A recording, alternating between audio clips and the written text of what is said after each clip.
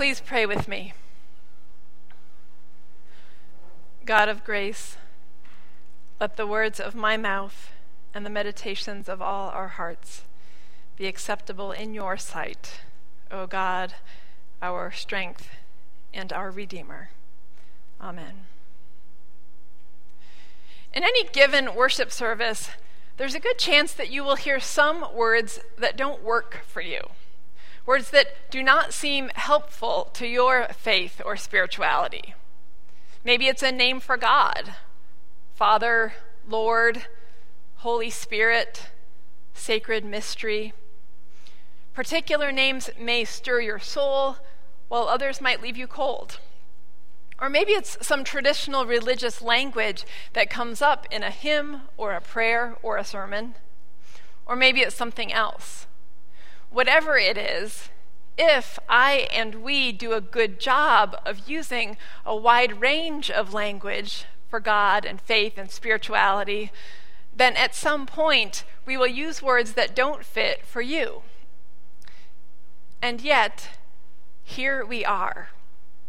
If you are here, it means you choose to come together to be part of the worshiping community, despite that inevitable mix of elements that work for you and those that don't. We come together as the Davis United Methodist Church, one part of the body of Christ. We are Christian. We are United Methodist.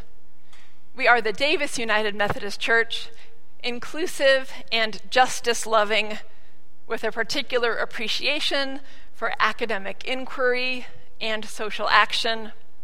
That's certainly not all of who we are, but I think it's a fair expression of some of who we are as a particular congregation. This mix of elements that work and don't work for any one person applies to other things as well. Some music will move you, and some will not. Some of you yearn for moments of silence, while some of you merely tolerate them. But words are a primary tool of my trade, so the words we use in church are what I'm best equipped to talk about. Norman Fisher is a Zen priest and poet. One of his books he calls Zen-inspired translations of the Psalms. They aren't strictly speaking translations. He didn't translate from the original Hebrew, but he engaged in thorough study, which resulted in these versions of 93 Psalms, influenced by his own Zen perspective and practice.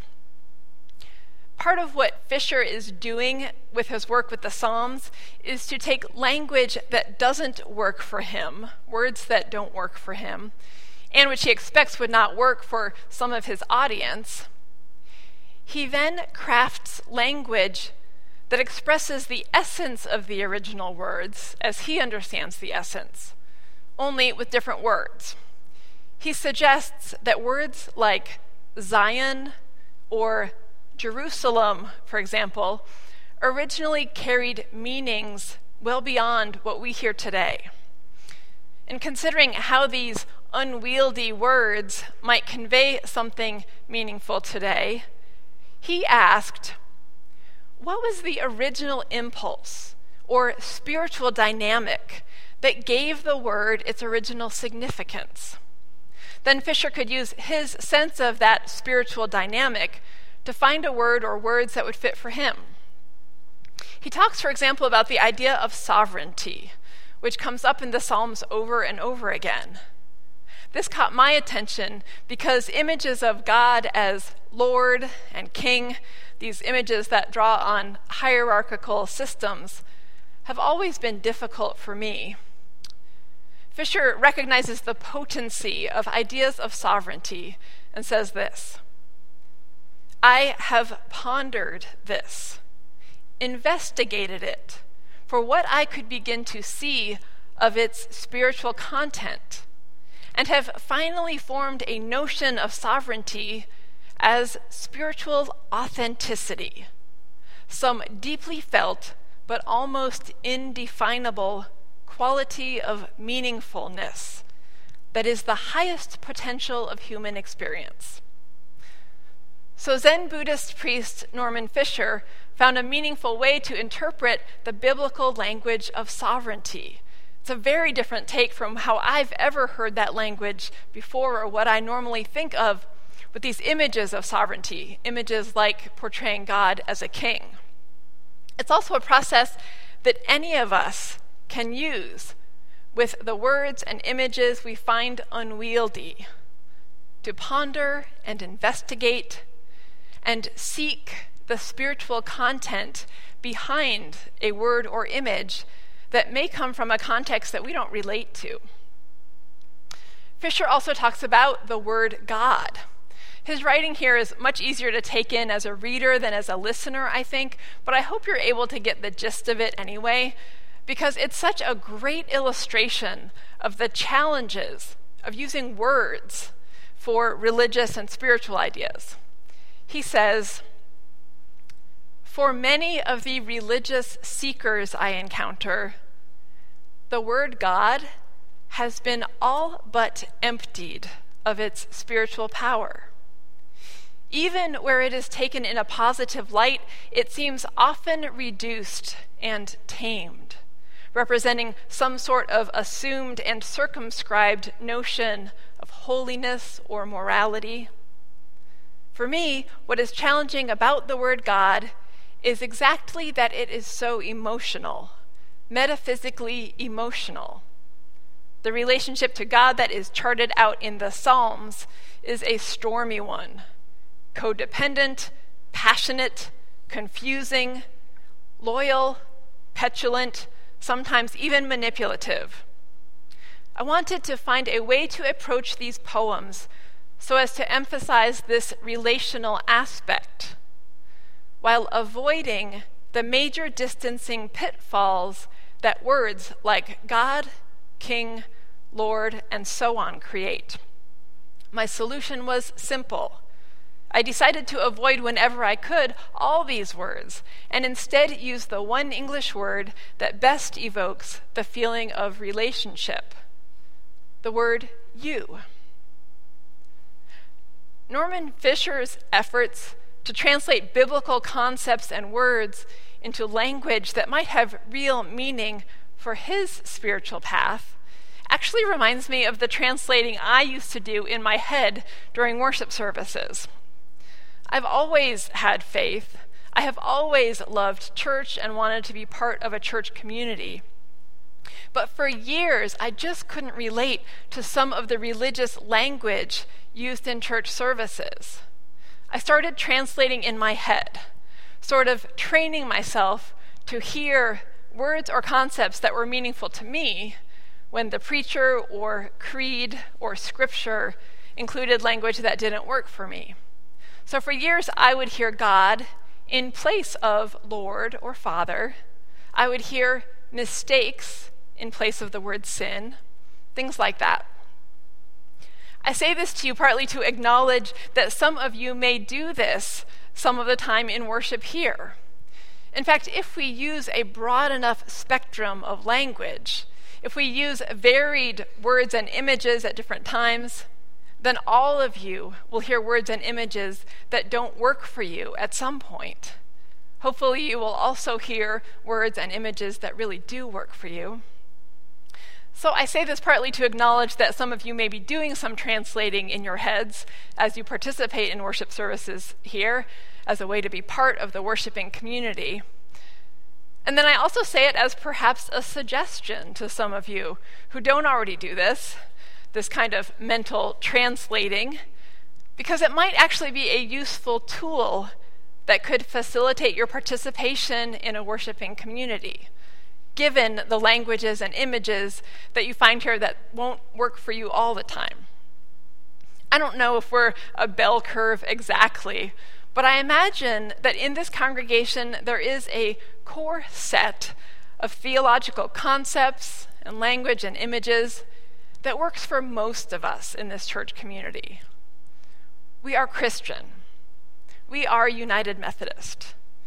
And as the particular United Methodist Church that is in Davis, California, we are inclusive and justice-loving. We appreciate intellectual inquiry and social action.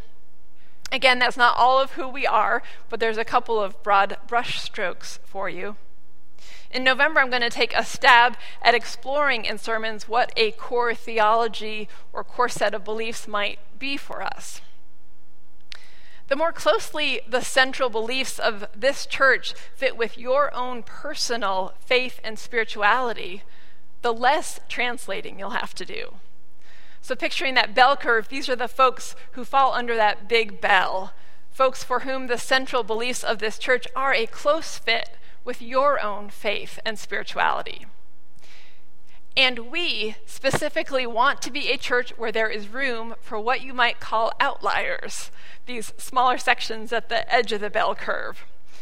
If your personal faith and spirituality is a bit further removed from that center of the bell curve, then you may be a person who finds it helpful to do a bit more translating as you participate in the life of the church. What I'm calling translating is a way that any of us can explore beliefs and ideas offered in this church to identify an alternative interpretation that might work for you. After years of my own use of mental translation as a tool for participating in community worship, I entered the process of being a candidate for ordination in the United Methodist Church. As a candidate for ordination, I had to become fluent in the language of the Christian tradition. Now, this did not mean that I had to pretend to believe some cookie-cutter set of beliefs or claim beliefs that weren't true to me. That's not how we are in the United Methodist denomination. But I had to be able to use the traditional language and to be very clear about what those words meant to me. The work I did with these traditional words and ideas that are central to the Christian faith had a surprising impact on me. As I wrestled with those concepts deeply enough to find genuine spiritual significance in them, I developed a real love for some of the more traditional language. I stopped having to translate words like Lord in my head during worship services because I had a new sense of exactly what Lord meant to me, a sense that gave me genuine appreciation for what that word might stand for. I have come to see the traditional words and images and beliefs of the Christian church as valuable conversation partners. These are conversation partners who I would not have voluntarily chosen to have conversations with at some points in my life. But in spite of that, I have found them to be conversation partners that enrich my own personal faith. Of course, we here are one another's conversation partners. But what I'm calling conversation partners also include ancient creeds, traditional doctrines, academic insights, and subjective accounts of personal spiritual experience. Being willing to dialogue with a range of conversation partners enriches our own faith and understanding.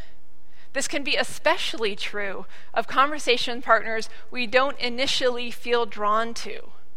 Well, at least that was the case for Jesus.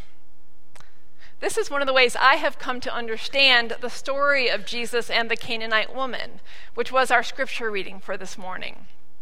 The Canaanite woman came from a culture and gender that Jesus' own Jewish community was not interested in interacting with. Any first-century Jewish male would reject a Canaanite woman as a conversation partner. Why bother?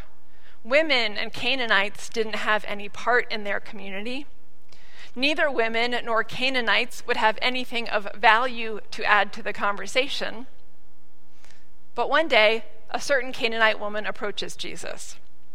First, Jesus flat out ignores her, doesn't acknowledge her at all. That's not quite the compassionate image of Jesus we're used to, right?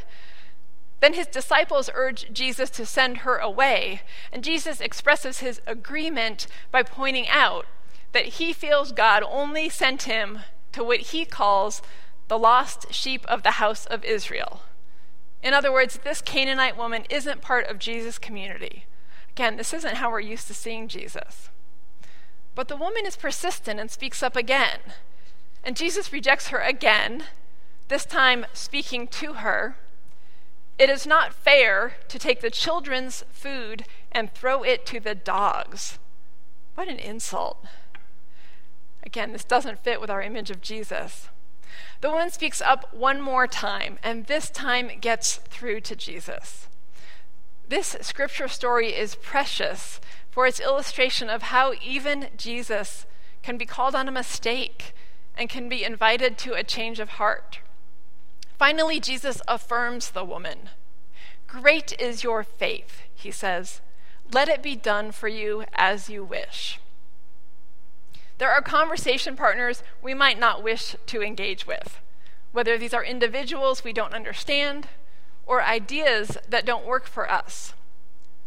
But sometimes these are the very conversation partners who reveal our limitations and invite us into broader and more expansive understandings.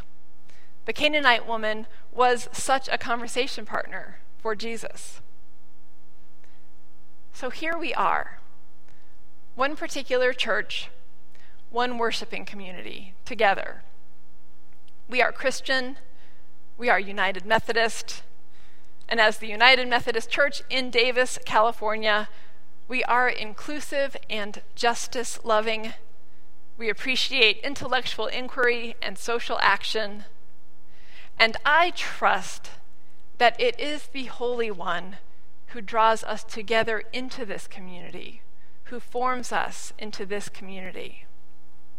May we see and affirm the center that holds us together, and may we find in our differences conversation partners who help us grow. Amen.